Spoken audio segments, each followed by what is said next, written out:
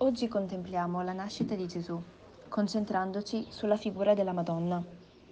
Come ben sappiamo, la sua vita fu piena di difficoltà.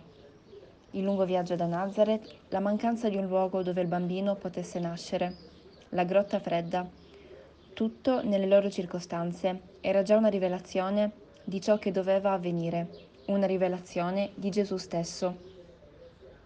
San Luca racconta la storia della nascita di Gesù in modo molto semplice, ma se ci inserissimo nella narrazione, possiamo immaginare come si sentivano Maria e Giuseppe.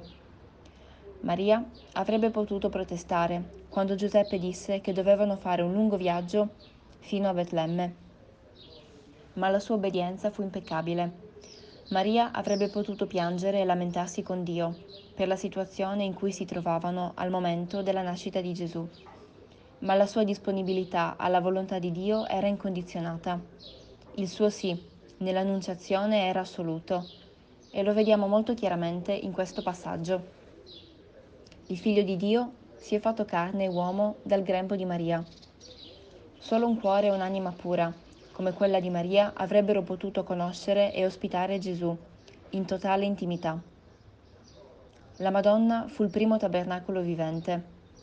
Questo significa che nel corpo e nel sangue di Gesù c'è anche il corpo e il sangue di Maria. Quando guardiamo Gesù nel Santissimo Sacramento dell'altare, dovremo avere nel nostro cuore un sentimento di profonda gratitudine per la Madonna, perché è attraverso il suo coraggio, la sua fedele obbedienza e la sua umiltà che tutto questo è stato reso possibile.